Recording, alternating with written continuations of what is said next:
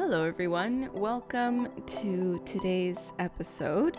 Today, we are joined by George from the Changing Markets Foundation, where we will be talking all about greenwashing, legislation, and so much more. I hope you guys really enjoy this episode, and I will see you in the next one. So today I'm really excited to be joined by George Harding-Rolls from the Changing Markets Foundation. George, thank you so much for joining me. Thank you for having me. So I wanted to start off the conversation by talking about you and your experience with greenwashing and how you came to start campaigning against it. So was there any point in your career that was like an eye-opener that made you think like, okay, wow, this is a major issue and I want to be a part of the solution? Yeah, I think it probably came relatively recently when my work started to take more of a focus on corporate campaigning. So exposing the role that corporates have in what we call delay, distract, derail of progress towards climate targets or any kind of sustainability goals. So maybe that was probably in about 2018, 2019. But I guess the kind of that depends on a bit of a background of working in sustainability for a while and kind of seeing how the narrative around the corporate approach to sustainability has really evolved over the last 10 to 15 years. Mm-hmm. I've worked in the sustainability space for my entire career. Still relatively young. I'm only 30, but I've worked in the sustainability space for about 11 years. But having been aware of, the reason I work in this space is I was super aware of the climate crisis and various environmental issues from my mid-teens onwards, and knew that it was something that I wanted to get into. But that's relevant because when I really kicked off working in sustainability, when I lived out in Beijing and worked for a law firm, we were getting super excited about the corporate approach to sustainability as it was at that stage. They were calling it CSR, really. Some more ambitious companies were talking about it in a bit more sophisticated terms, but mostly it was corporate social responsibility. And really, we were getting so excited about the ability of businesses to shift the needle and for the market to take the lead on the action to address various environmental and social issues. And so that naivety, I suppose, not only being very young, but also being a little bit further back in the sustainability movement, it's that naivety that stands in such strong contrast to what we're seeing today, where really you just have to be cynical about every single corporate approach to sustainability and see it all through the lens of greenwashing to start with. And it's it's a guilty till proven innocent rather than the other way around. Wow. I had no idea that you were so young and you've been in it for so long. Wow, that's really admirable. I want to ask a pretty big question. So I've made an episode before. I know I'm starting in with hard questions. I made an episode before where I discussed 3 big society sectors, which were government, customers, and brands who have a key role in eradicating or ending greenwashing. So in your opinion, who do you think is most responsible or responsible in general to end greenwashing or to put a stop to it? I would push back on that and say unhelpfully it's all 3. But I think the most important thing is to take a systems view of it.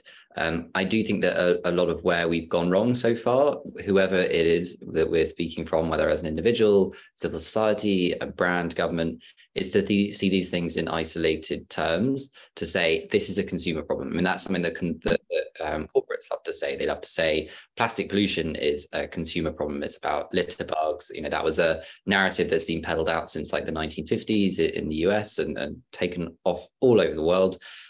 Just recently, I spoke to some Bloomberg journalists who've been doing an investigation in Ghana, and what's going on in Ghana right now. In Ghana right now is this narrative still of like pushing it all onto the consumer and saying, if only they would shift, the whole system would shift. So it's not just the consumer, it's not just the corporates as well, because they sit within a system that relies on demand for consumers. They help to generate it as well, but it does rely on that demand. And again, it's not just governments, because they get voted in most democracies, in all democracies get voted in that they get their mandate to create change. So I think understanding things from a systemic level and understanding the different the power play between those three entities will help you get closer to like what are the levers for change that actually need to be pulled. And it may be that in like one stage or one area of greenwashing, such as the regulation of misleading claims, what's required is the regulators, what's required is government agencies to come on board and bring that in. And on the other end, at the more grassroots level, like what we're doing at Changing Markets, it's about calling out the BS and making a big thing of it and campaigning about it.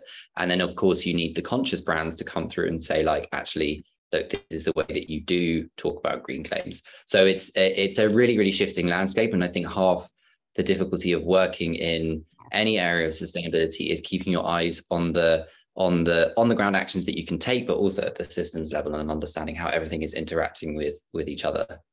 Yeah, that's why it's a hard and big question, because it's so interconnected.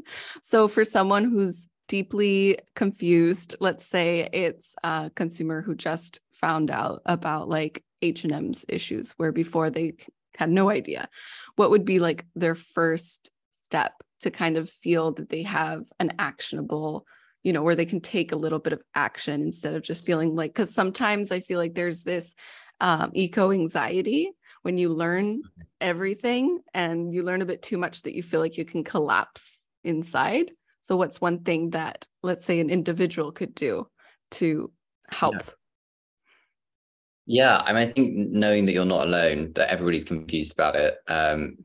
Greenwashing is misleading. It is deliberately misleading and muddies the water. And so if you're a consumer, someone who's wanting to buy a product but not sure whether this is a sustainable one or this claim is legit, all that sort of stuff, the confusion is genuine, and it's okay to feel confused.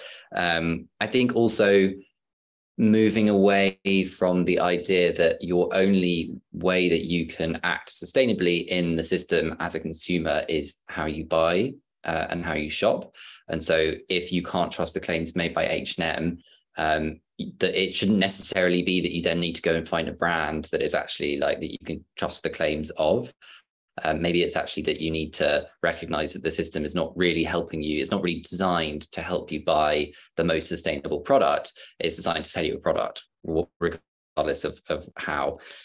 So yeah, like taking a step back, and if you are really annoyed about it and like want to sort of get engaged in the greenwashing side of things, there's big communities out there, a lot of people in the same boat, a lot of people calling out greenwashing. We built this website greenwash.com for precisely that purpose, to help people spot greenwashing in the wild, as we say, but also to give them a bit of a kind of rallying platform, a bit of a community to get engaged with and keep up to date with greenwashing. Because I do think that one of the reasons that greenwashing is having this moment at the moment, and one of the reasons that I'm really glad that I'm part of it, is because it's telling the story of sustainability live, essentially. Every day there's something going on with greenwashing. There's some new thing that we can talk about Boohoo later, because that's really hot off the press, and you can see the guise of sustainable fashion and the guise of corporate sustainability really kind of starting to shimmer and crumble in front of us, and the illusion of it is really starting to become apparent. And once the illusion of sustainability of greenwashing wears off, then that's when we get to the real actions that need to be taken, and we can kind of identify that more clearly. Yeah, 100%.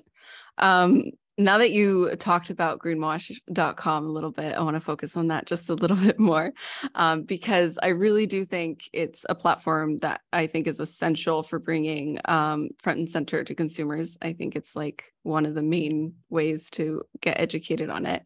Funnily enough, before it came out, I was brainstorming ways that I could come up with something like this. And then I saw it and I'm like, oh, this is exactly it. So does the greenwash.com campaign connect in other ways to the other campaigns that you have? So like dirty fashion, fossil fashion, if so, in what way?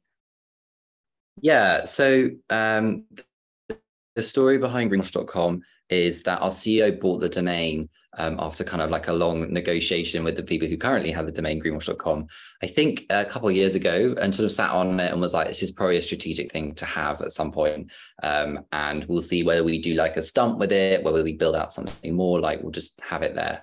The opportunity presented itself around London Fashion Week in February 2022, so earlier this year, when we'd done all this research in 2021 for a report called Synthetics Anonymous, where we investigated 12 different online retailers and looked at from the synthetics side of things, synthetic fibers made from oil and gas, so we call them that fossil fashion, and hugely problematic for a variety of reasons.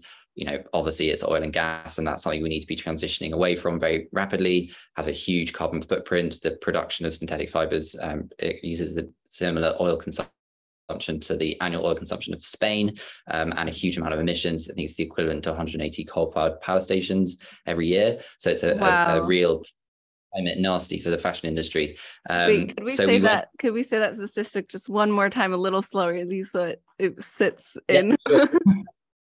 I'm so used to rattling off stats that I just sort of like do them very quickly. So yeah, the production, I think it's the production of polyester. So the most commonly used fiber and the most commonly produced synthetic fiber. It produces the equivalent emissions of 180 coal-fired power stations every year. And synthetic fibers requires the equivalent oil of the whole of the consumption of Spain in a year. You know, it's 1.35%. That sounds like a small amount, but that is actually very, very significant. Yeah. And you know, it's polyester, synthetic fibers are plastic, and you know the problems, the climate problems, the environmental problems, the pollution problems of plastics across its life cycle. It's one and the same with plastic packaging, and they're very, very significant indeed.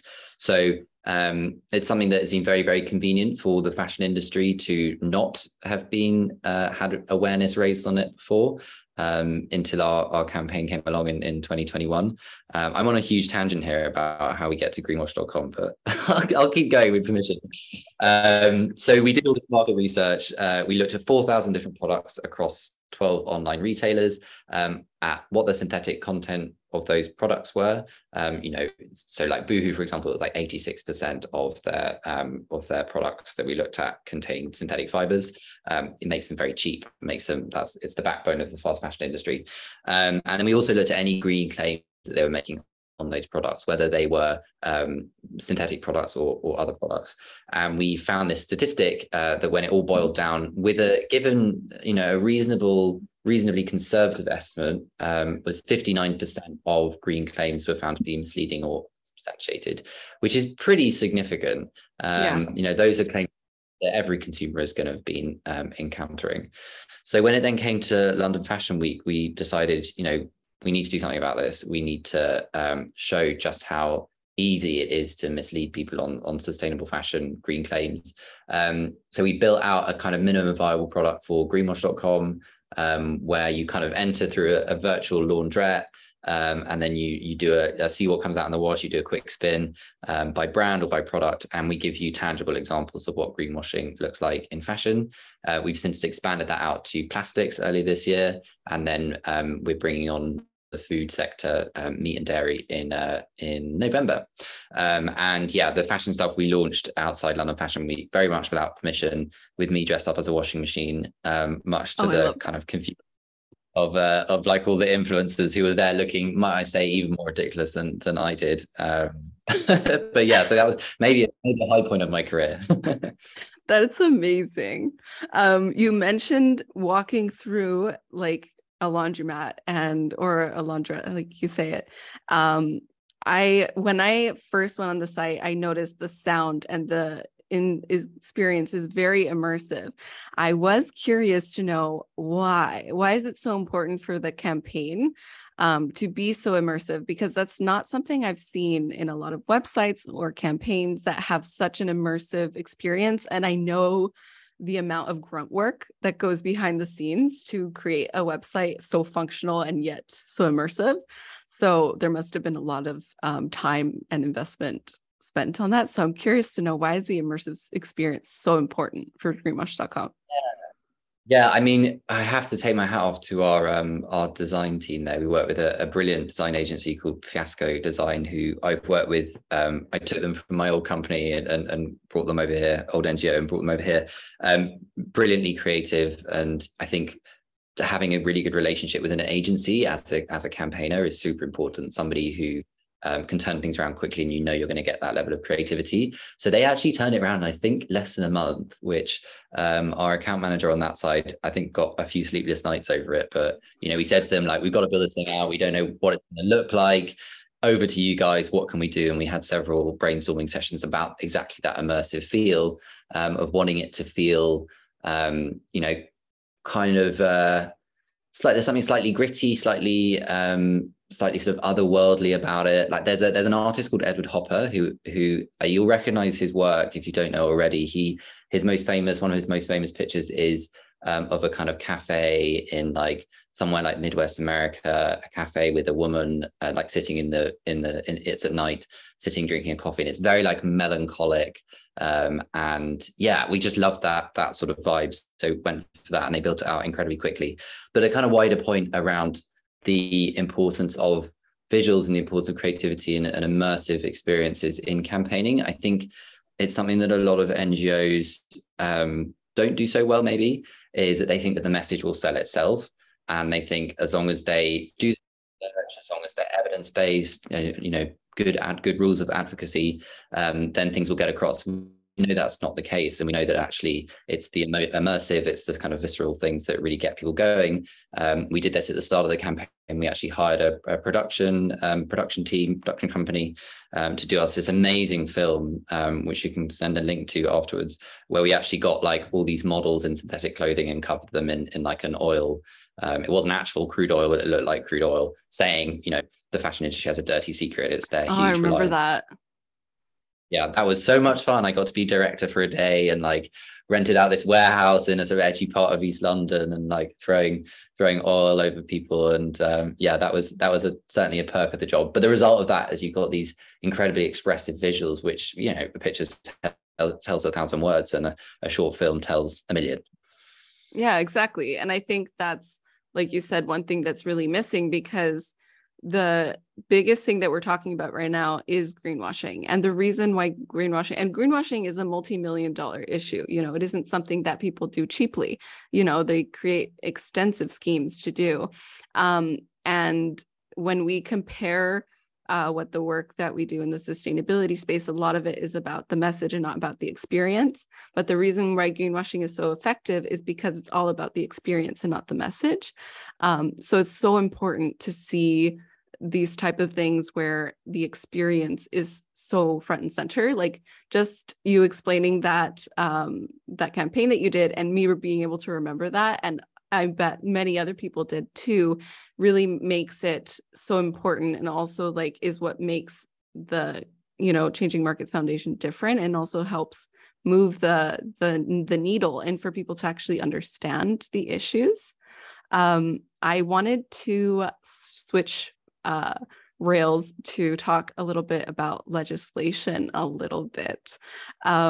So before we get into a really juicy point, first, I wanted to ask, do you think legislative action is possible, and most importantly, realistic, to uphold anti-greenwashing standards?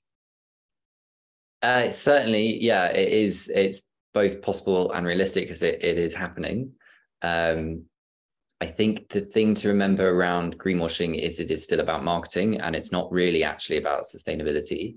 And I think that's something that is easy to forget. If we address all green claims and take down all green claims that are misleading, we still end up with a situation where the majority of products on the market are not sustainable and can't prove it. And I think there's been a slowness to like follow through the logical steps of what action on greenwashing will actually mean. Greenwashing is dangerous because it is a smokescreen, and because it stops us seeing the level of change that needs to be created. So tackling greenwashing in and of itself does not make anything more sustainable. It just gives us a clearer picture of where action needs to be taken.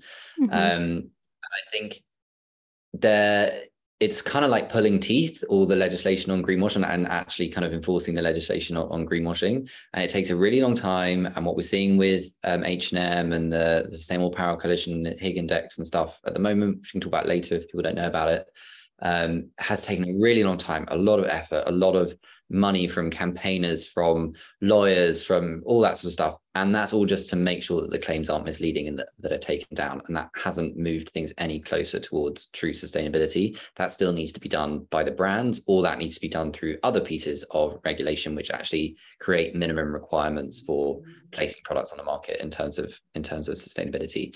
So yeah, it's possible and it's happening, but it in and of itself, it's not enough. I totally agree. One thing about the fact that there's so much going on just to make the products misleading, like not misleading, is that a lot of the problem though is that it gives us a false sense of security, like as a society. And that if people knew how serious the issue is, it might actually help move the overall dial towards sustainability.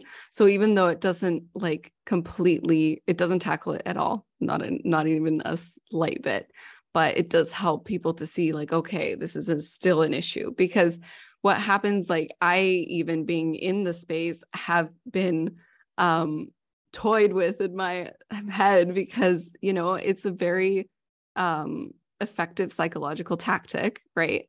And if I feel like, oh, okay, I'm okay buying this, or like I feel okay doing this, then it makes me feel like the issue is actually being addressed and I don't need to worry. So having that barrier removed and exposed, then at least gives people a sense of like urgency and knowing that like, okay, we do need to actually still do stuff. Like this isn't just okay as it is. It's not getting better. Since you mentioned... Sorry to interrupt you. Go ahead. No, go for it. I was just going to say, like, it comes back to the point I said earlier. It's like it feeds into this illusion that we can shop our way out of the climate crisis, or that our only way to shift the needle on the climate crisis is as a consumer. And I think that's very, very convenient for businesses. And it's very disarming for activism. And the sooner people can kind of shift away from that mindset and realize that they have a huge amount of power as a citizen, and as a part of a movement, part of a community, in kind of raising your voice, then the better. And I think a lot of the exciting things about the regulation that's going on and the rulings, and just talking about the UK here, although there are others across the world, from the Advertising Standards Agency and the Competition and Markets Authority, is that it's a kind of like armchair activism. People can raise these complaints from their own computer, and they're already pulling themselves out of just that consumer mindset and thinking themselves as more of a sort of environmental activist and individual and citizen. Mm-hmm. Yeah, 100%. Since you did mention H&M earlier, I want to talk about that a little bit. For those of you who don't know, H&M recently just got hit with a class action lawsuit over wrongful environmental claims, specifically misleading and false sustainability marketing. This lawsuit also argues that the company's recycling program is also misleading. So I'll leave more of that info in the show notes. But I did want to ask, what is your take on the recent H&M lawsuit for misleading claims? Do you think that this lawsuit will lead to real action in their business? Or do you think that a punitive fine will come out of it or do the trick? Yeah, I mean, the level of fine that we've been needing to talk about, it would have to be very significant for them to change their ways. I think the thing is the sustainability teams in these brands are, they're nice people, they're committed people. Nobody wants to see the world burn. Everybody wants humanity to continue to flourish and all that sort of stuff. So we're aligned on our goals. It's just the kind of different ways of getting there. And in many ways, brands like H&M have raised their head above the parapet and are getting stung for it. I think it's entirely justified that they're being gone after. But I do think it's also part of them kind of like dipping their toe in the water first, and not doing their homework and not doing enough work on actually substantiating these claims. And again, buying into that myth that consumers can consume their way out of the crisis, or they can help them to consume their way out of the crisis. I think what is most interesting about it is the kind of chilling effect that it will probably have on a lot of other brands to take action, not to take action on sustainability, but to talk about sustainability in an unsubstantiated way. So I actually spoke to the Sustainable Apparel Coalition. They came over to London. I had a meeting with them because we've been very, very vocal critics of the Higg Index, which is one of the tools that the H&M used to substantiate its green claims. And yeah, they're concerned about a chilling effect on brands communicating sustainability. What it will mean, and this is the good thing about regulation, is that you can then start to trust claims that are coming out from brands again, because I don't think we're there yet, but hopefully we'll get to a stage in the future where we'll be able to see the market in a much more clearer light, because brands will be so scared about things like class action lawsuit or the regulator knocking at their doors that they will only put on the claims that they know are really trustworthy. And actually the other day, so ASOS is part of the Competition and Markets Authority investigation in the UK. They took off their responsible edit, which was the one that we investigated, and we found that, I can't remember the exact figure, but I think it was between 50 and 60% of those responsible edit claims were spurious and unsubstantiated. So they took their responsible edit offline before the CMA investigated. And there are still some products online which are tagged with circular or recycled or whatever. And they're very carefully worded, and they give a huge amount of information, and they really go into details as to exactly why they're making these claims. I could still pick them apart, and I could still think that there would be more information that is needed on there, particularly around like recyclability. But those ones they've clearly really thought through. And I think that a consumer would have a reason to trust them beyond other claims. Yeah. So there is even regardless of the outcome of the lawsuit, there is some positive that will come from it regardless. I didn't even think of that. I don't know why, but that does make a lot of sense. And a lot of brands that are potentially greenwashing or are definitely greenwashing, they don't have the budgets that H&M has to just like, oh yeah, we'll fight this, it's totally fine. Some smaller brands might crumble at a class action lawsuit just because of the press, that might cause, for the customers, and then also the legal fees and stuff like that. So I think it is definitely moving in the right direction with that. I've always wondered, and I'd love to get your perspective on this, because when I was doing a lot of research on greenwashing, because it is so expensive to greenwash, and in some areas of the supply chain, it can be less expensive to actually do the work. I'd love to hear your perspective on why do you think brands greenwash to begin with instead of actually doing the work? I would disagree that it's expensive. I think it's incredibly cheap to greenwash. It's mostly done through words and imagery, and its words and imagery are pretty cheap. The fashion industry is so much about marketing, and it's so much about image and how it makes its customers feel. And rightly, they have, rightly or wrongly, but rightly from a marketing perspective, they've cottoned on to this huge concern that people have around environmental issues, and have seen that as a lens to market. A lens to sell people more products. So yeah, I think it is way, way easier for corporates to greenwash than to actually make the changes that are necessary in the supply chain. One of the ways I always look at it is when brands are saying kind of like throwaway green claims like this cotton is 100% traceable, or made from recyclable, this is recyclable, or whatever, or around apparel. When they make them in a throwaway way, for sure that it's greenwashing. Because if it was actually legit, and if they'd actually done the work on it, and if they'd gone to their supply chain, made sure that the cotton was traceable, or made sure that they had the kind of like take back systems and recycling systems in place that you could actually turn that garment into fiber to fiber, recycle it into something new, you would hear about it so much more. Like they would not stop telling you about it, because it would be actually legit and genuine. So when they're kind of making these like slightly insubstantial, floaty claims, you know that it's not legit. And I think it speaks to a wider point around the corporate approach to sustainability, around the kind of market-based approach to sustainability that has been the de facto way that we've approached it so far, give or take a few exceptions of legislation.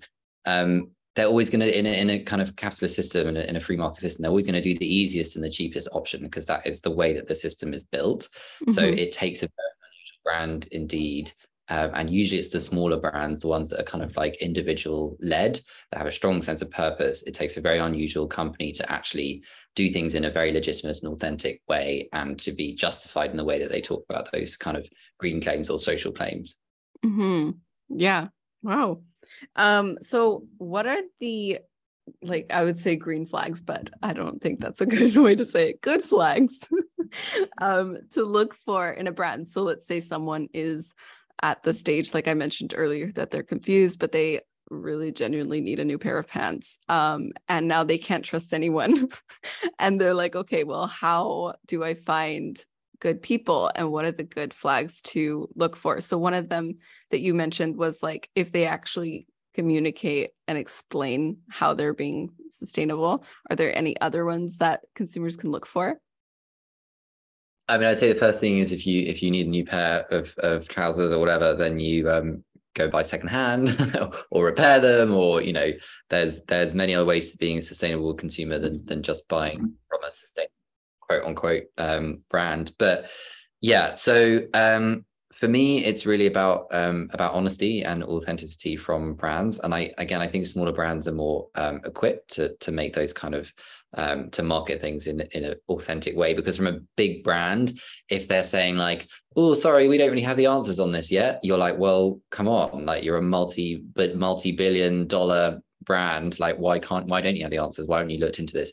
Whereas a smaller brand, if they're like, look, we're trying really, really hard to reduce our impact.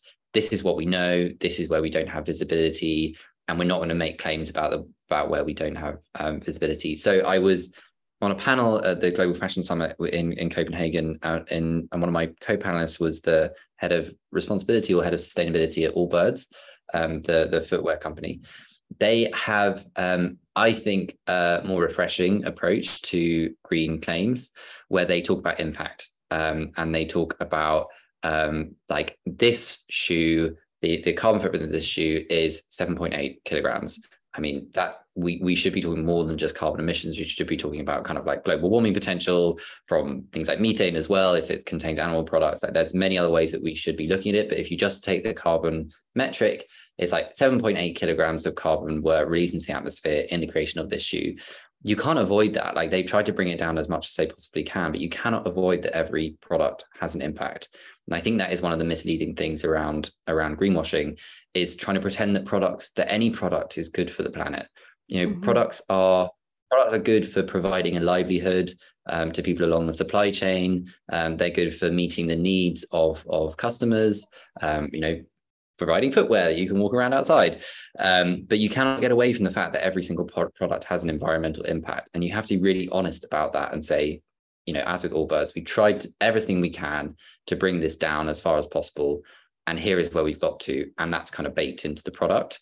Rather than saying, oh, this product is carbon positive, or this product is, regenerative is slightly different, but this in buying this product, it will inherently improve the environment. It's just such a full strap, an actual trap, not a full strap. That is one that I've actually seen a lot, and I've had people come up to me and ask like, okay, I want to buy this shirt and it says that it saves this much from the environment, but it's kind of like a lot of the times they're either made with polyester or like fossil-based materials, so it actually doesn't help in the first place. So it's a very complicated way. So I guess in summary, the best thing that people could do is shop secondhand first, repair, mend, and then when the time comes, look at people who actually back up what they have to sell, basically. Yeah. And I think, if you're getting to the stage that you're thinking about it in that level of depth, then like you're pretty a pretty good egg already from an environmental perspective. I think the concern is that the vast majority of consumers just don't care. And you can see that with the rise of Shein. This is a generation, Gen Z and stuff, and millennials and many others who do care about the environment and are very, very concerned, have a lot of eco anxiety, and yet they still are able to have the cognitive dissonance whether they can then go online and buy a load of Shein products, or Boohoo products, or any other, name your fast fashion retailer of choice. I think that speaks to a very human thing in all of us, is convenience, and is our ability to bury our heads in the sand, and for very good reason. I mean, it's a tough world out there. Things are going very, very pear-shaped in the environment, and we all need to take care of ourselves first too. That's not to say that doesn't give you an excuse to buy fast fashion, but 100%. Do you think there's a way to make sustainable fashion convenient, and also like how to get the majority of people to care without it being overwhelming or negative? Because a lot of the time when we talk about sustainability, it's all about the negative. And the reason why people consume so much is because of that hit of serotonin that they get every time. And it's a psychological positive reaction that happens for a very small period of time. Do you think there's ways that we could do the same thing, but to get people to care, or to change the way that we think about clothes? Yeah, I mean, I think brands have a really amazing power in they hold up a mirror to society as it is. Fashion brands, who we are, what we aspire to be, how we interact with each other, what kind of face we want to put out to the world. And I think that fashion brands can hold up a very different set of values to consumers and say, this is the thing that you should aspire towards. Whether that is re-engaging in kind of like community-led activism, if that's your kind of inclination in the sustainable fashion space, or the kind of reuse and repair and durability stuff. I mean, personally speaking, that's something that I've got like much more into. My mum is a tailor, and she's a brilliant. She makes curtains. She can repair any rent in a piece of clothing, and made clothes for us as kids. And growing up with something like that has given me this natural, real sense of satisfaction when I like repair a hole in something, or sew on a button, something. So caring for your clothes, you spent money on this item. It makes you look and feel good, hopefully, and there's a huge amount of satisfaction to be got in like keeping that in the system. And brands have a role in perpetuating that kind of behavior, rather than saying always the solution is to buy something new. Maybe it's that they've got it as sustainable as they possibly can do, and then you can take some satisfaction in buying that. But they also need to be part of this and amplifying this cultural shift towards durability and repair and reuse. I think that's probably awesome.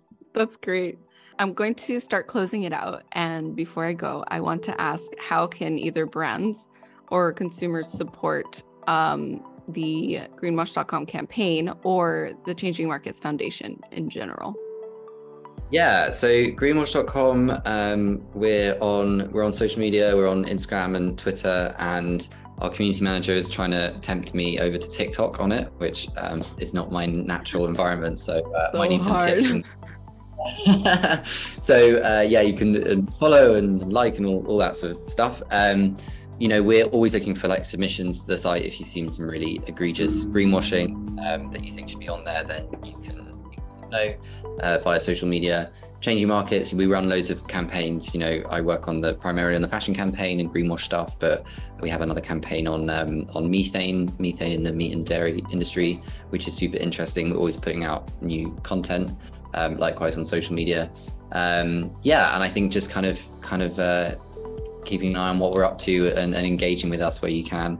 The one that I need to get up on Greenwash.com next is Kourtney Kardashian's appointment by Boohoo as their sustainability advisor, which has got the sustainable fashion community in a froth.